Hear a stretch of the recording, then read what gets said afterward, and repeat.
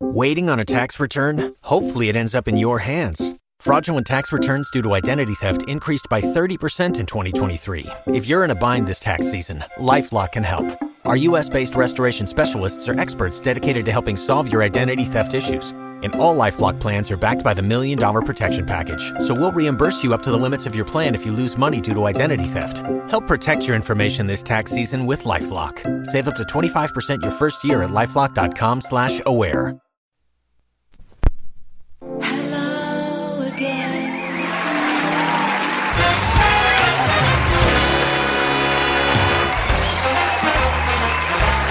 Hello and welcome to No Confidence. My name is David Merlin. I'm your host.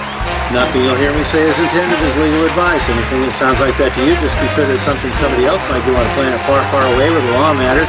It doesn't matter here. I prove it on a daily basis. Believe it. Today is December 10th, 2016.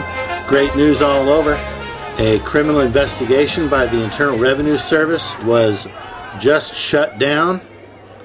And I got news, and we're going to hear from Don in about 10 or 15 minutes, that he was able to get an IRS levy lifted, a substantial one, $200,000 the IRS said somebody owed, penalties and interest, frivolous filing penalties, and they contacted Don. I think this was a gentleman in Texas who had the problem, contacted Don Gron, and Don was able, with a few letters to the IRS, to get them to lift the levy. Outstanding. And it comes strictly through confrontation. You nail them, and you tell them, excuse me, you got no business levying my paycheck. And here are the reasons. And lo and behold, he actually got them to back off. South Carolina's on the call. Welcome. Welcome to all the regulars on the call. I sure appreciate your support, taking time out on your Saturday to join me here at No Confidence. Talk shoe number 59615, No Confidence. There's an archive of calls here, and there's also an archive of calls at 87488. American Liberties with Chris Chapman, 87488. You're welcome to visit these pages, download those shows, listen to all the episodes. A lot of the 87488 calls, it's me discussing mostly tax law, but here on No Confidence, there's quite a variety of topics covered. If you go all the way back in the archives, there's loads of different topics discussed. Here at 59615, and that should tell others, it should tell everybody that there's really a lot that I do that doesn't concern taxes. And there are some people that pop in and out of this call, like Rice Burner Wednesday on 87488 American Liberties, pops in and drops a nasty bomb on the chat window and then signs out.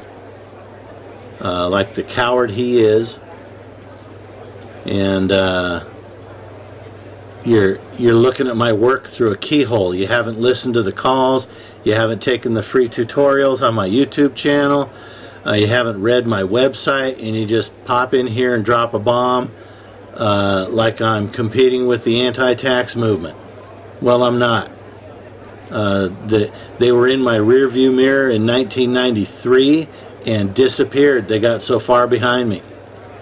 And now the anti-tax movement is 24 years behind me. So no, I'm not competing with them. They can't teach you a thing. I've seen the quality of their court documents. Most of them can't even brief an issue. The ones that can aren't very good at it, and their pleadings don't look very nice. Whereas the quality of my pleadings is right up there with the Department of Justice. Period. States Attorneys General. You can't tell what I write from what they write. There may be a little bit more of a robust or verbose explanation of the issue in my pleadings, because I typically write as if a pro se litigant was going to present the argument to the court. So if somebody gets up before the court with paperwork I wrote and their knees start to knock because they're not comfortable in court, they can just say, I defer to my pleadings. Everything is in the pleadings. I briefed everything. Just look at my pleadings and you know everything I meant to say. R.P. Wake says, Dave, how do you make when you give, meaning how do I make money when I give so much away? I have invested in several of your programs and encourage others to do so. Thank you very much. What I give away is the tip of the iceberg. Buy my courses. You're going to learn incredibly that there's an offense.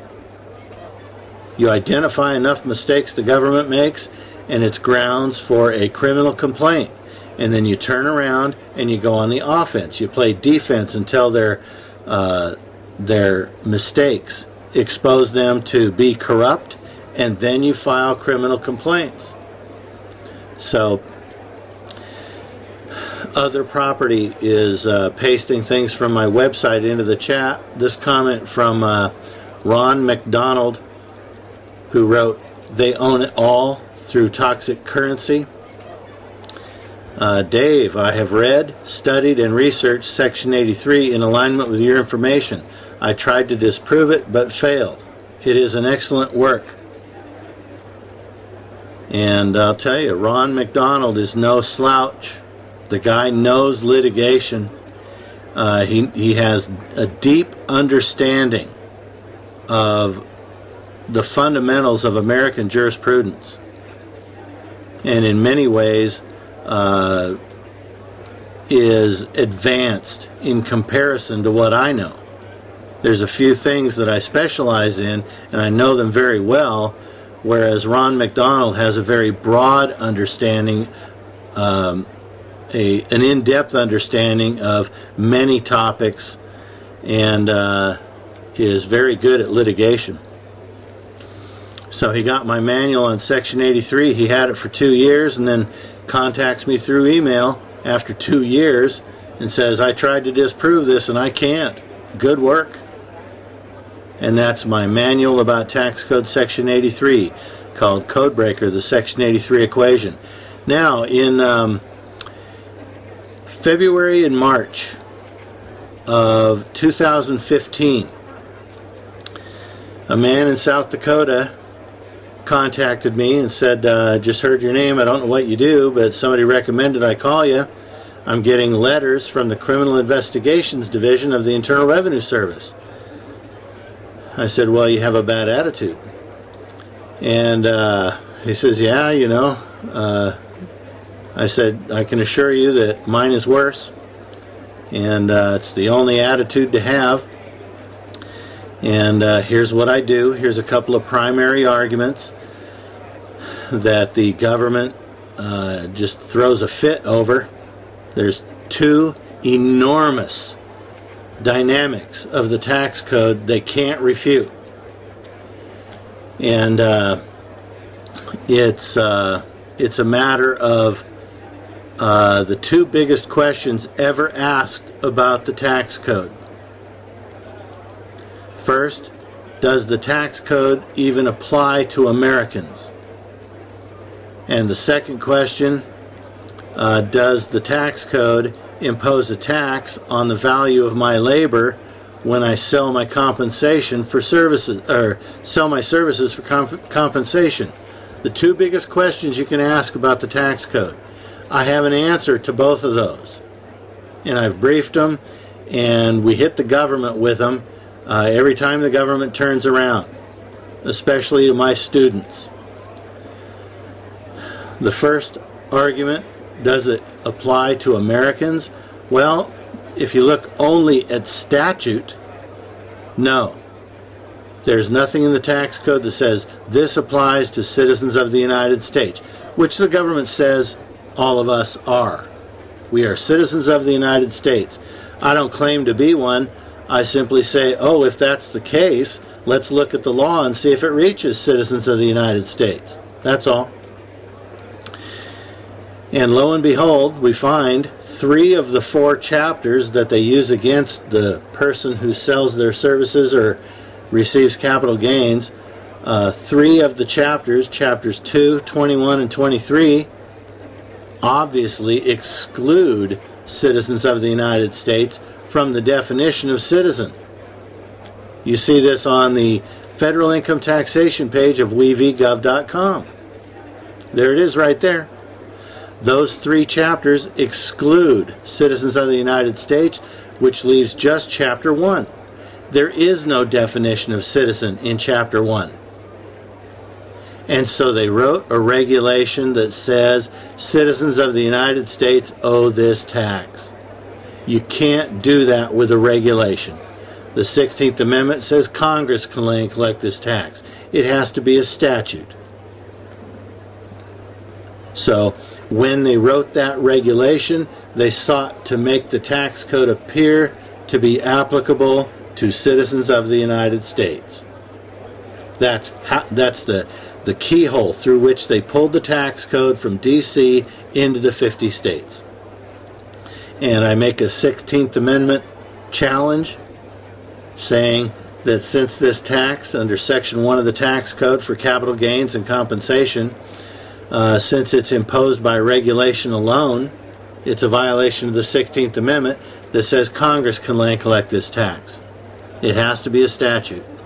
And the second question, does the tax code impose a tax on the value of my labor when I receive compensation for services actually performed?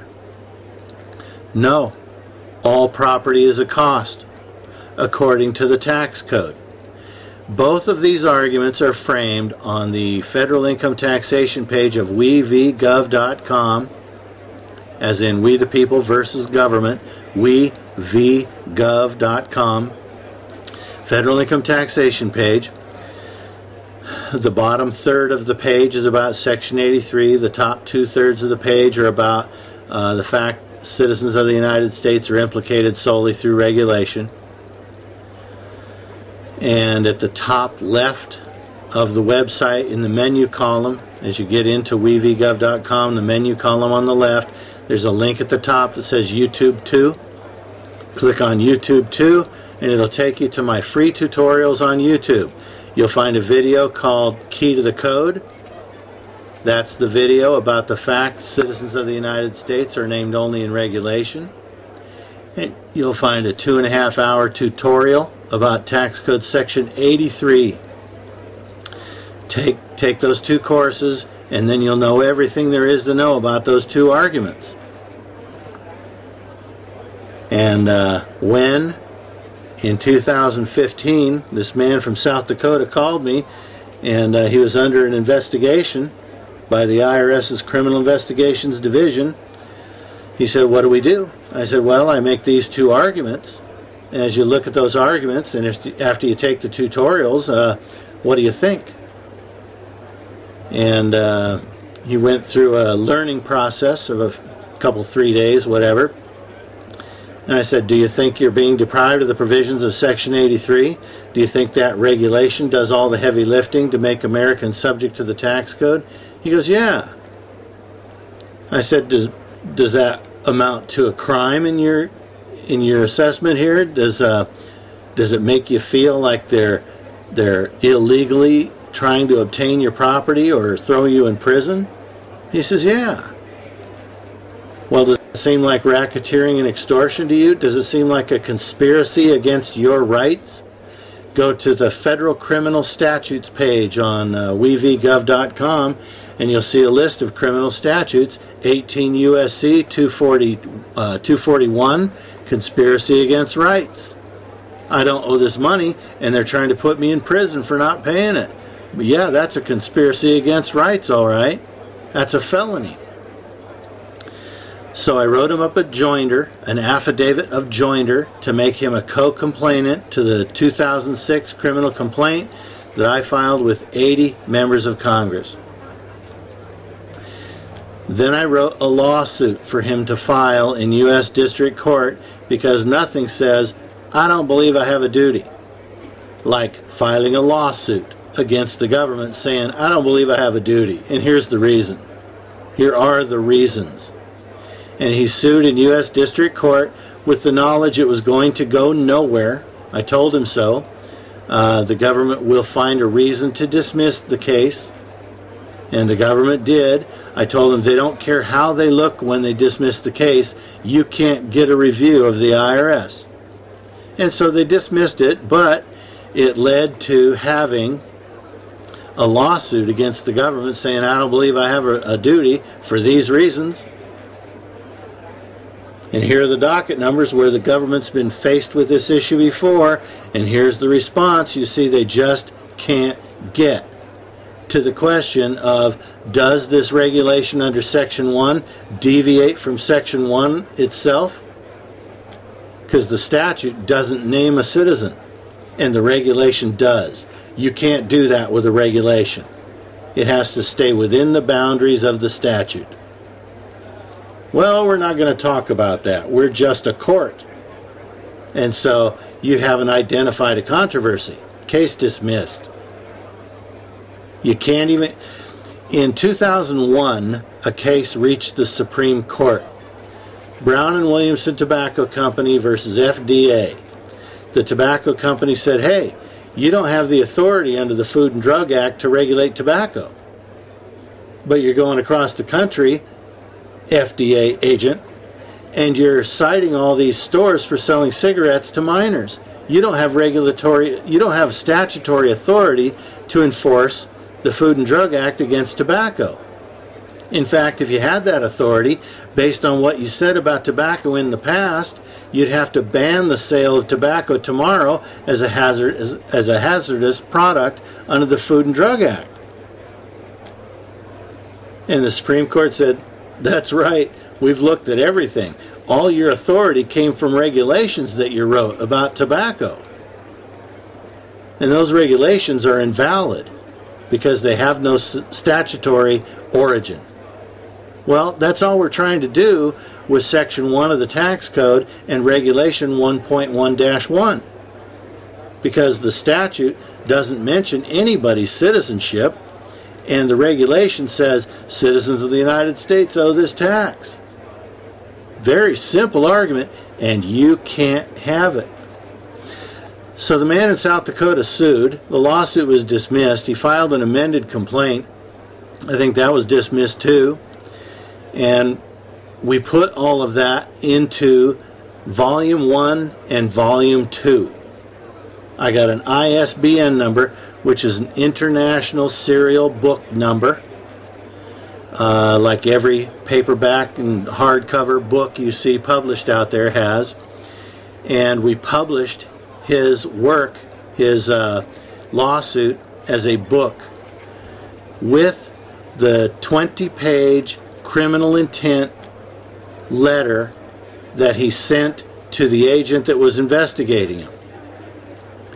So as I get Volume 1 of his book, I open it, and there's the 20-page letter about criminal intent on top of his lawsuit and everything that he served in one package, telling the agent, if you convene a grand jury, find attached the lawsuit I filed that you can't deny.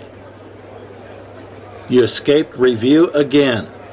Don't tell any grand jury that I have criminal intent, because I've proven I don't have a duty to believe in the first place. And so I definitely do not believe I have a duty.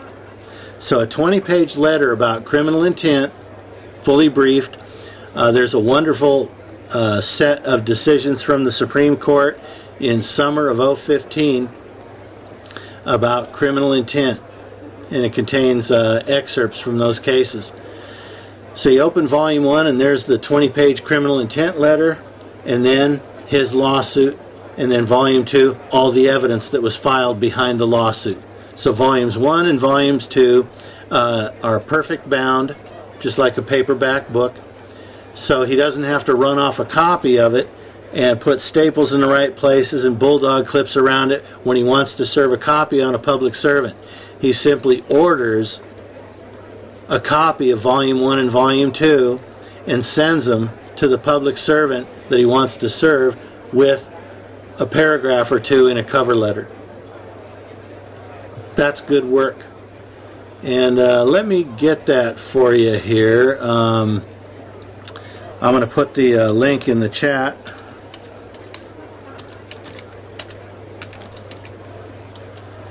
And this is, for those of you who are only on the phone, I'm going to thebookpatch.com. Thebookpatch.com. They have links in a menu bar that goes from left to right. I click on Bookstore. I scroll down to Search.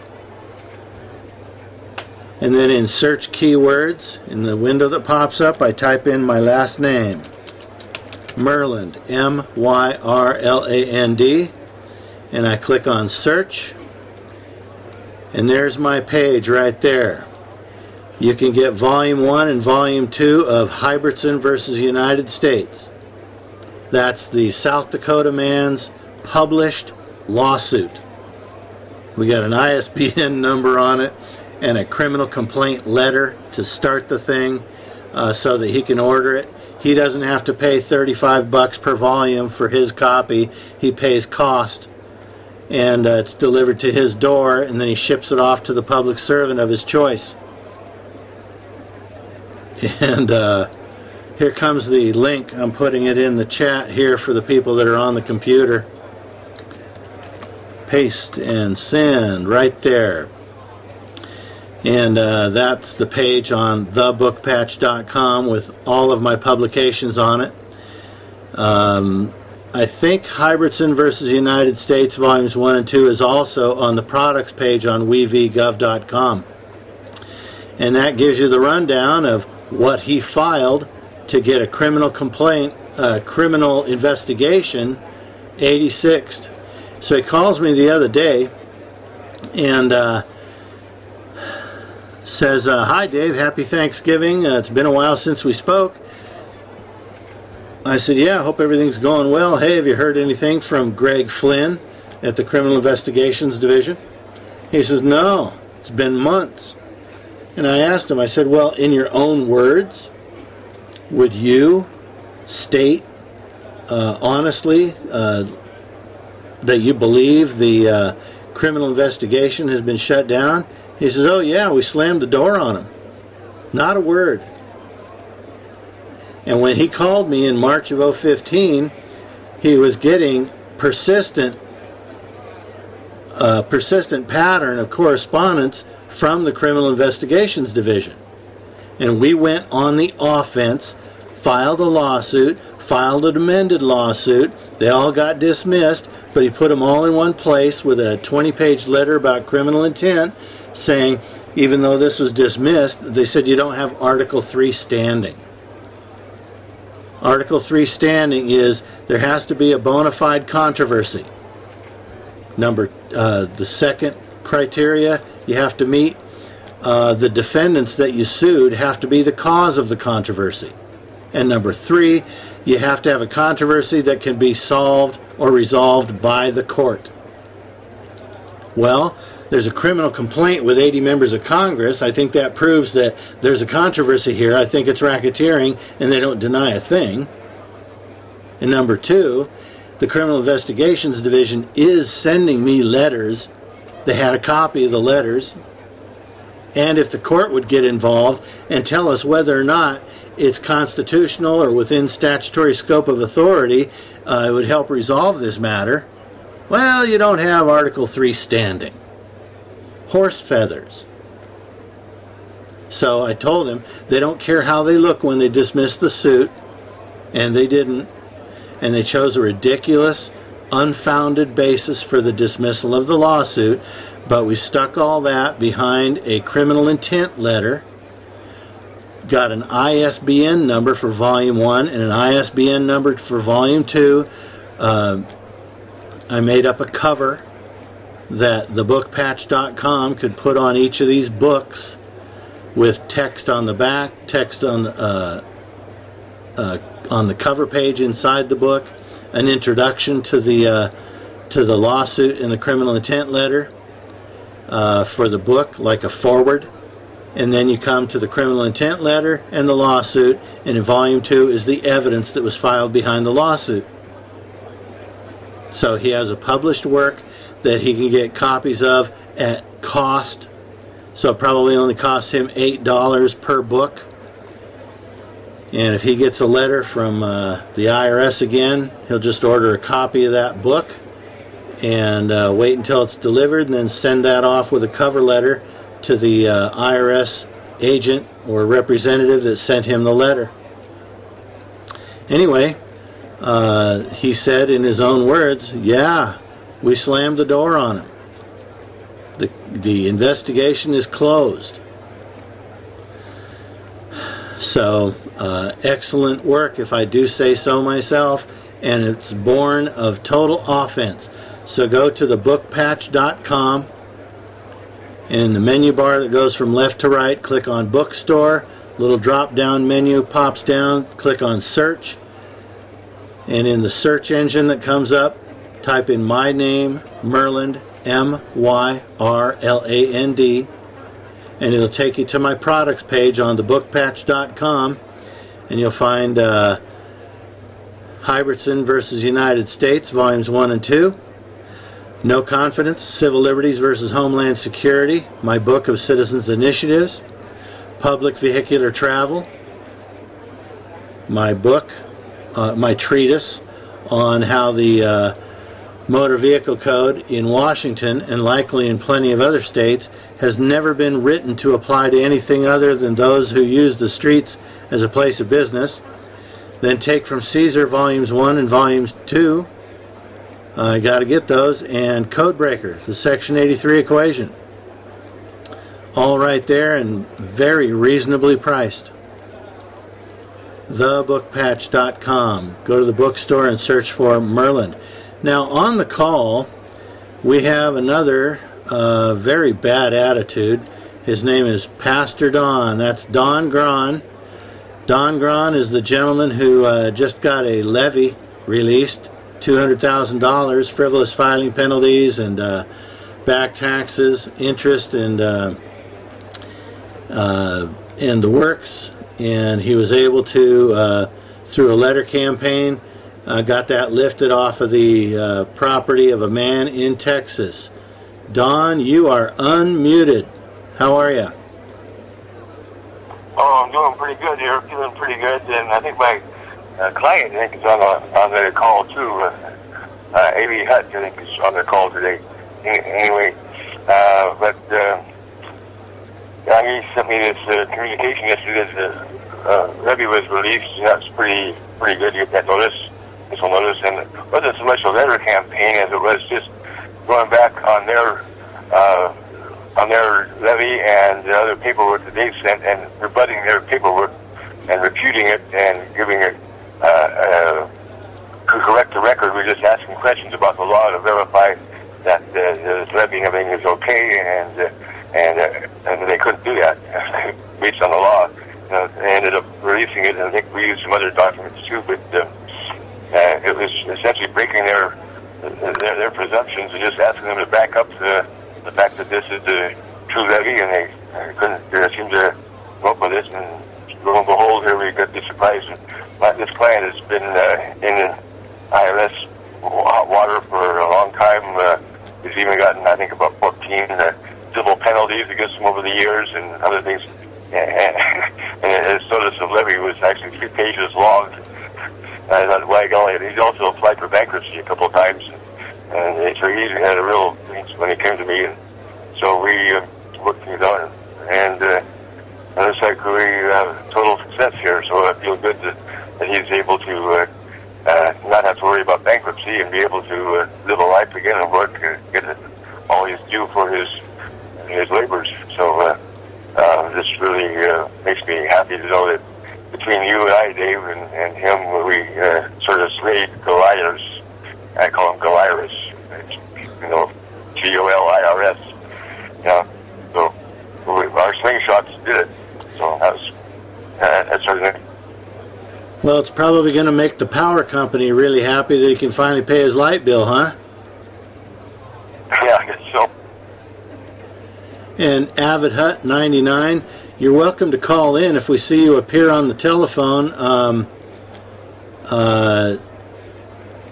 Just raise your hand when you're on the phone, and we'll let you speak if you have a couple comments you'd like to share about going on the offense and how well it worked. And Don, you got that done with just one letter?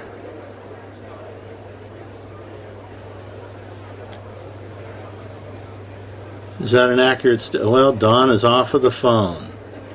Okay. He's on the computer but not on the phone. So, it can be done.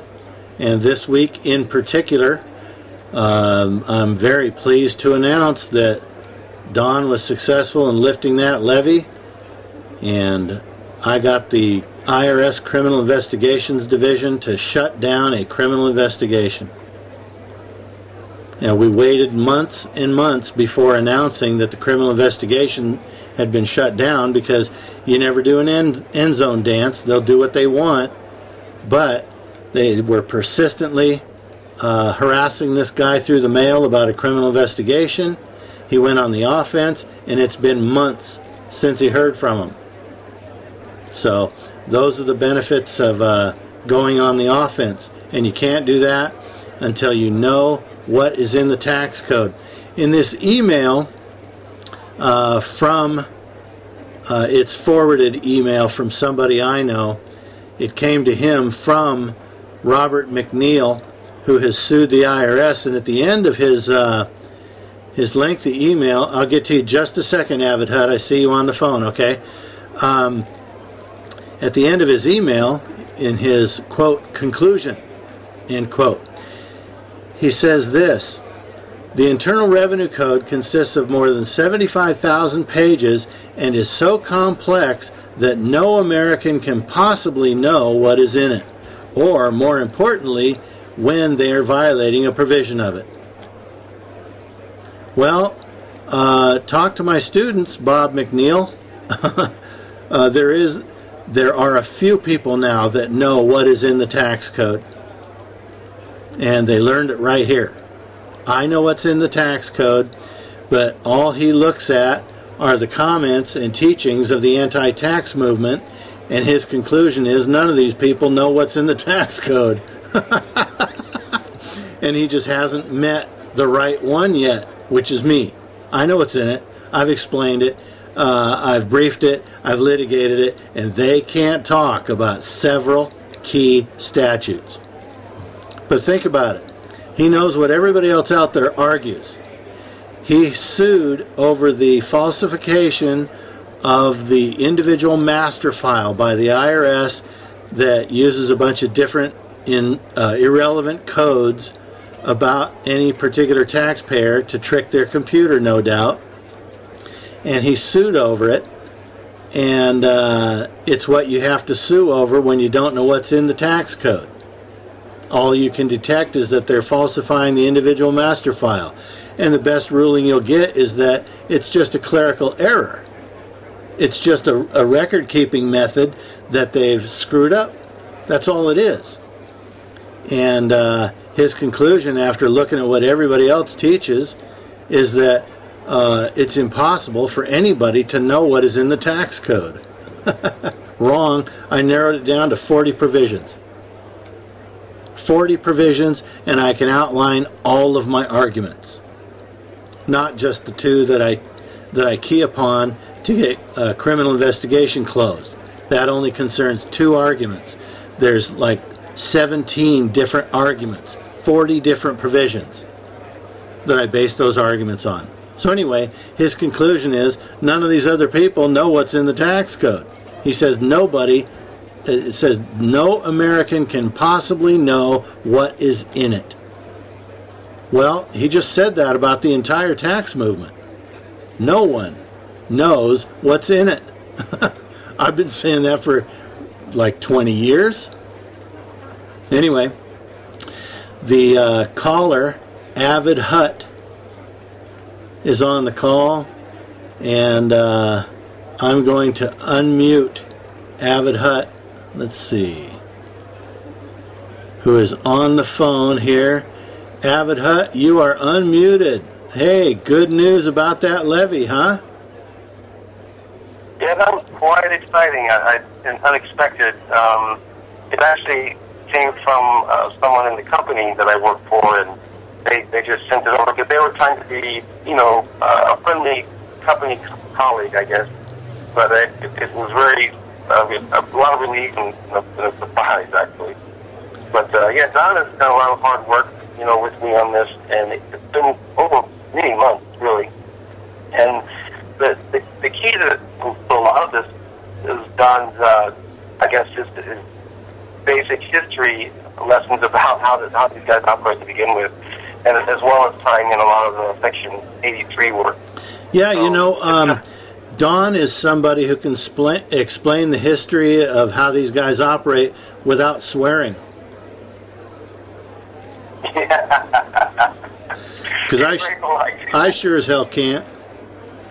Mm-hmm. Well, you have a lot of fire, and it takes a lot of fire to start melting this down, so that's important. Hey, one important question before I get on with the question about the levy. Would you say that Don and me, or maybe just Don, is he in it for the justice or is he in it for the money? I would say that he's in it to win it. The justice, we know, it's very ephemeral, so we just go for it and just keep going until we get results. But it's not patriot for profit. No, not at all. In fact, I have to keep reminding him to send me a bill or something. That's great.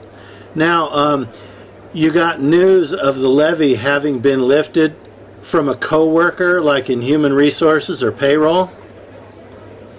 Yeah, I won't specify which, but yes. Okay. It wasn't the IRS sending you an apology letter of 25 pages? No, they cut off communications about this process a month ago when we filed a question due process hearing rebuttal. So they just cut off communications and they started working in the background and not communicating with me at all with what's going on with the levy. Well, they must be a bunch of wimps. That's a good description. Well, that's great news. Now, this levy included frivolous filing penalties. Is that true? It was primarily frivolous filing penalties, and they placed the notice of levy and the notice of lien, and they placed it in 4 different counties over the last few years. So they've been working overtime trying to harass. So, the thing is that when it comes down to it, the knowledge that you convey about Section 83 is what grounds me, I'll put it that way. It's important to have all these procedures in place and all this paperwork, but in your mind, you have to have something that says, okay, I'm standing on solid ground, and I think that helps a lot. Oh, yeah. When you're arguing statute, you got Congress right behind you. Now, what did you do that prompted them to penalize you for frivolous filing?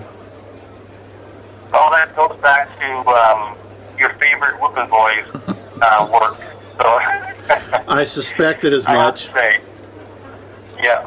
So it seemed like a good idea at the time, but it was not a good idea. So I no longer do that, of course, but that started a lot of that penalty process. Yeah, I don't call Pete Hendrickson filers idiots. I say that they've been misled by an idiot. It is it's easy to talk a good game once you learn a bunch of stuff about the tax code, but it's impossible for the beginner to decipher that the person actually has no clue. They're basing their conclusions on a presumption that enforcement's legitimate, instead of looking at statute first to decide whether or not enforcement is even legitimate in the first place. And that leads to a bunch of presumptions saying, well, I owe this money, they say, and so I must have assessed myself. I must be a federal public servant. I must have worn white after Labor Day. I must have registered to vote. And all these other great conclusions that don't amount to a hill of beans.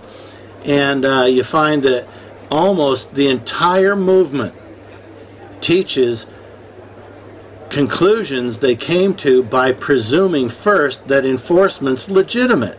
I got a Social Security card, so I owe a duty. Well, you just mixed up Chapter 21 FICA and Chapter 1 tax. They're two different taxes. How can you owe two different taxes because of one chapter's Social Security card? So when you get right down to it, the entire set of arguments out of the anti-tax movement, they're based on the presumption that enforcement's legitimate, and it leads them to conclusions somewhere in law they think justifies what happened. Oh, you got to revoke your citizenship or whatever. They come up with these remedies that are based on this. Go ahead. I agree. It always keeps you on the lower ground, and I think that it's important to find the higher ground. And with the Section 83 understanding, it puts you to a higher ground and never trying to, grovel at your ankle. So, you're quite right. And with the understanding that nobody else even teaches Section 83. I'm all alone with it. I'm all alone with it. And there's no excuse for it when you look at the case law that says it explains how to tax all compensation. Well, what did everybody else do if they even read the code when they came to that statute? It may as well be called paycheck. It's called property transfer in connection with the performance of services. Sounds like a paycheck to me, and they never even get into it. Brought it to Pete Hendrickson's attention, and he says it's gibberish. Well, you don't have that luxury. You have to decipher it. It applies. And so you can't just call it gibberish. And by calling it gibberish, he admits he can't interpret it.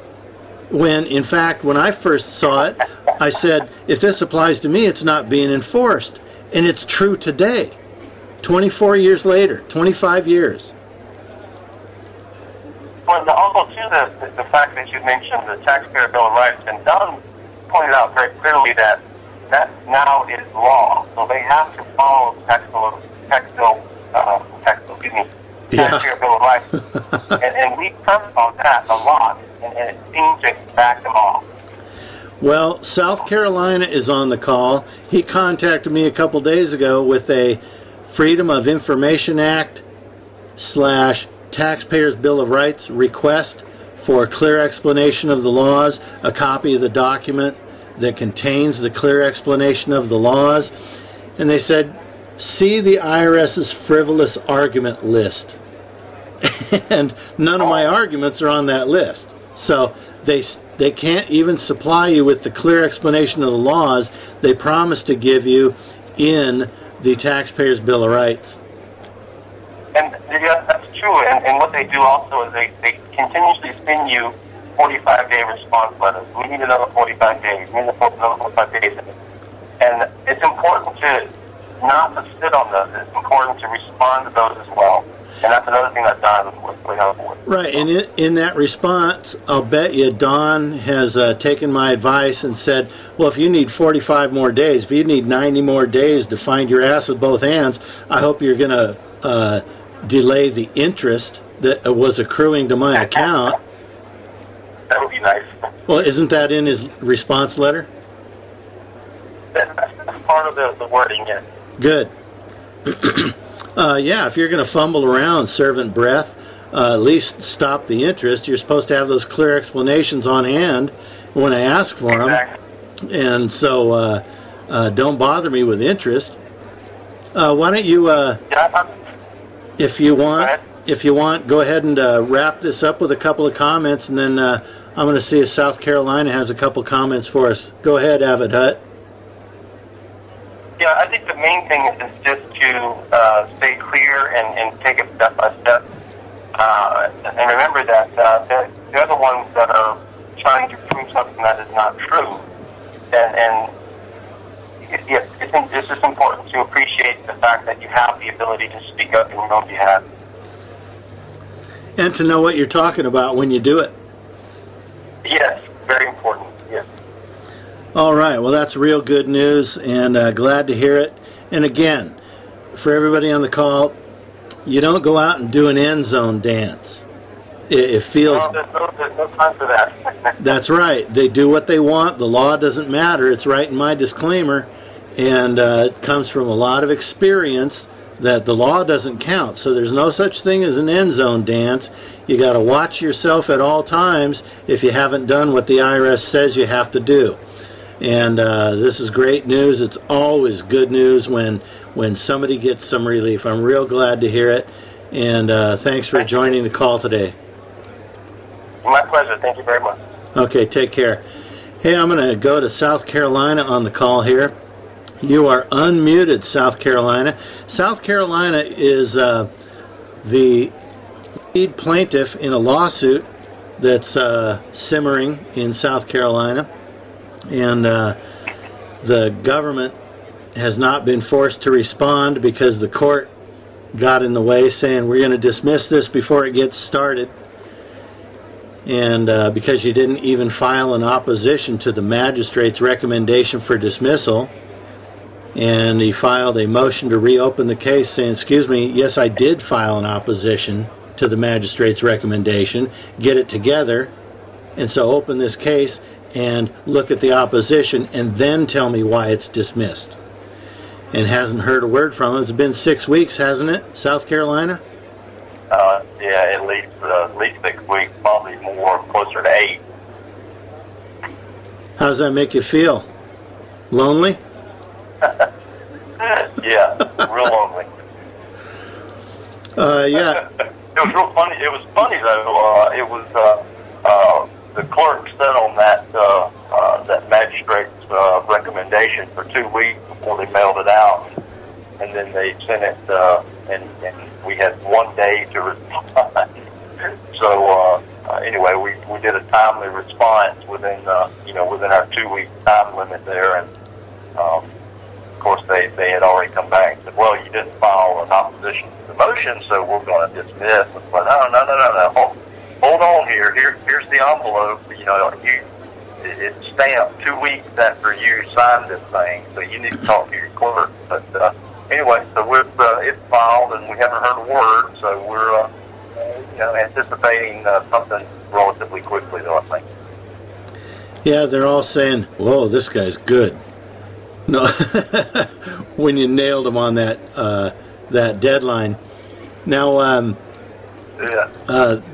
they figured you were the typical pro se litigant and they could get away with this. And so anyway, in the reply to the opposition from the magistrate, or in the opposition to the magistrate's recommendation, the magistrate basically said, he filed an affidavit of prejudice claiming that the judge is biased and he wants a different judge. He's just looking for another judge. Basically accused him of judge shopping without using those words. And in the motion to reopen the case, or in the opposition maybe, South Carolina says, first off, the magistrate said that the plaintiff has pled that the judge has a bias, which he did not. He pled that the appearance of fairness is lost, that because the judge is a defendant in a criminal complaint that the plaintiff filed with the House Judiciary Committee, the appearance of fairness is lost. The magistrate is incompetent. And also, who would not shop for another judge when the judge in this case and the magistrate can be arrested by anybody in the United States for the way they dismissed the first lawsuit? See? And then there was all those cases from the citizens arrest page on wevgov.com saying that reasonable suspicion to believe a felony has been committed constitutes grounds and permission for anybody who knows of the felony to make the arrest. So why would I not shop for another judge when my judge can be arrested at any minute for what they did in the first instance? So I think that's a funny touch, and I think that's the reason they've taken so long to decide whether or not to dismiss the lawsuit after your motion to reopen the case? I guess they're still trying to figure out if we're actually somebody they want to screw around with, or go ahead and let this thing move on forward and try to get out, get out from between us. I don't know. We'll see. Yeah, they're trying to figure out a way to say that you threatened them.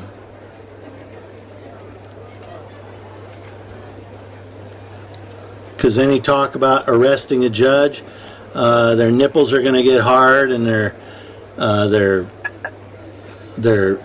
nether wells are going to pucker and make them sit higher and upright in their chair, and they're going to look for ways to get you back for that language, but it's inescapable. All those cases say there's a common law right to arrest a felon, so rock in a hard place. And all they have to do is just let the lawsuit go forward. We want review of the IRS. We have sued the IRS. Let the lawsuit go forward. If it's that much of a bitch to decide whether or not the lawsuit's valid, let it go. Let's take another step forward, issue the summons to the plaintiff so he can serve the Internal Revenue Service with a lawsuit, and let's get it on. We want review of these issues. Very simple issues. Yep, agree. That'd be the easy way out for them, I would think, at this point. But, yeah. Well, everybody stay tuned. I'm going to go ahead and mute you out, South Carolina. Sure appreciate your presence on the call, of course. And note everybody that's a lead plaintiff in a lawsuit against the government. He's on the offense, not waiting for the other shoe to drop. Instead, he wanted to sue the United States for proof that the tax code's been written to apply to Americans, and for proof that it imposes a tax on the value of labor received as compensation for services. And we know the government can't talk about either of those issues, so he's comfortable. He's on the offense. He's grabbed his civic duty by the horns, and he's riding it. And we're waiting for the courts to say again why he can't have the review he's requested in his lawsuit. And if they dismiss this again, he's going to amend the lawsuit and only ask for one of those three different sets of relief that he requested in the current lawsuit.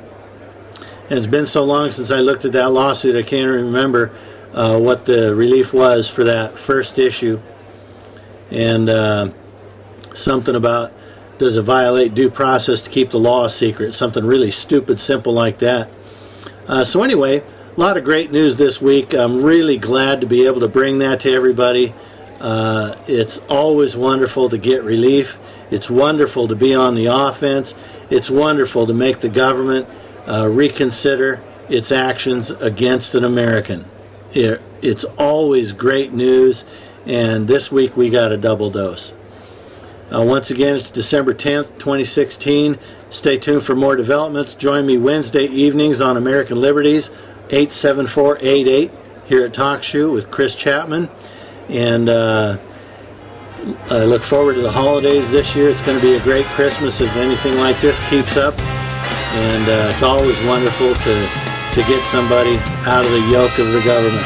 Take care, everybody. Thanks for joining me on this Saturday, and I'll see you on the next episode. But I want to say one thing to the American people. I want you to listen to me. I'm going to say this again. I did have sexual relations with first-time nonviolent offenders. I am sick and tired. Sit down and shut up. I say good show.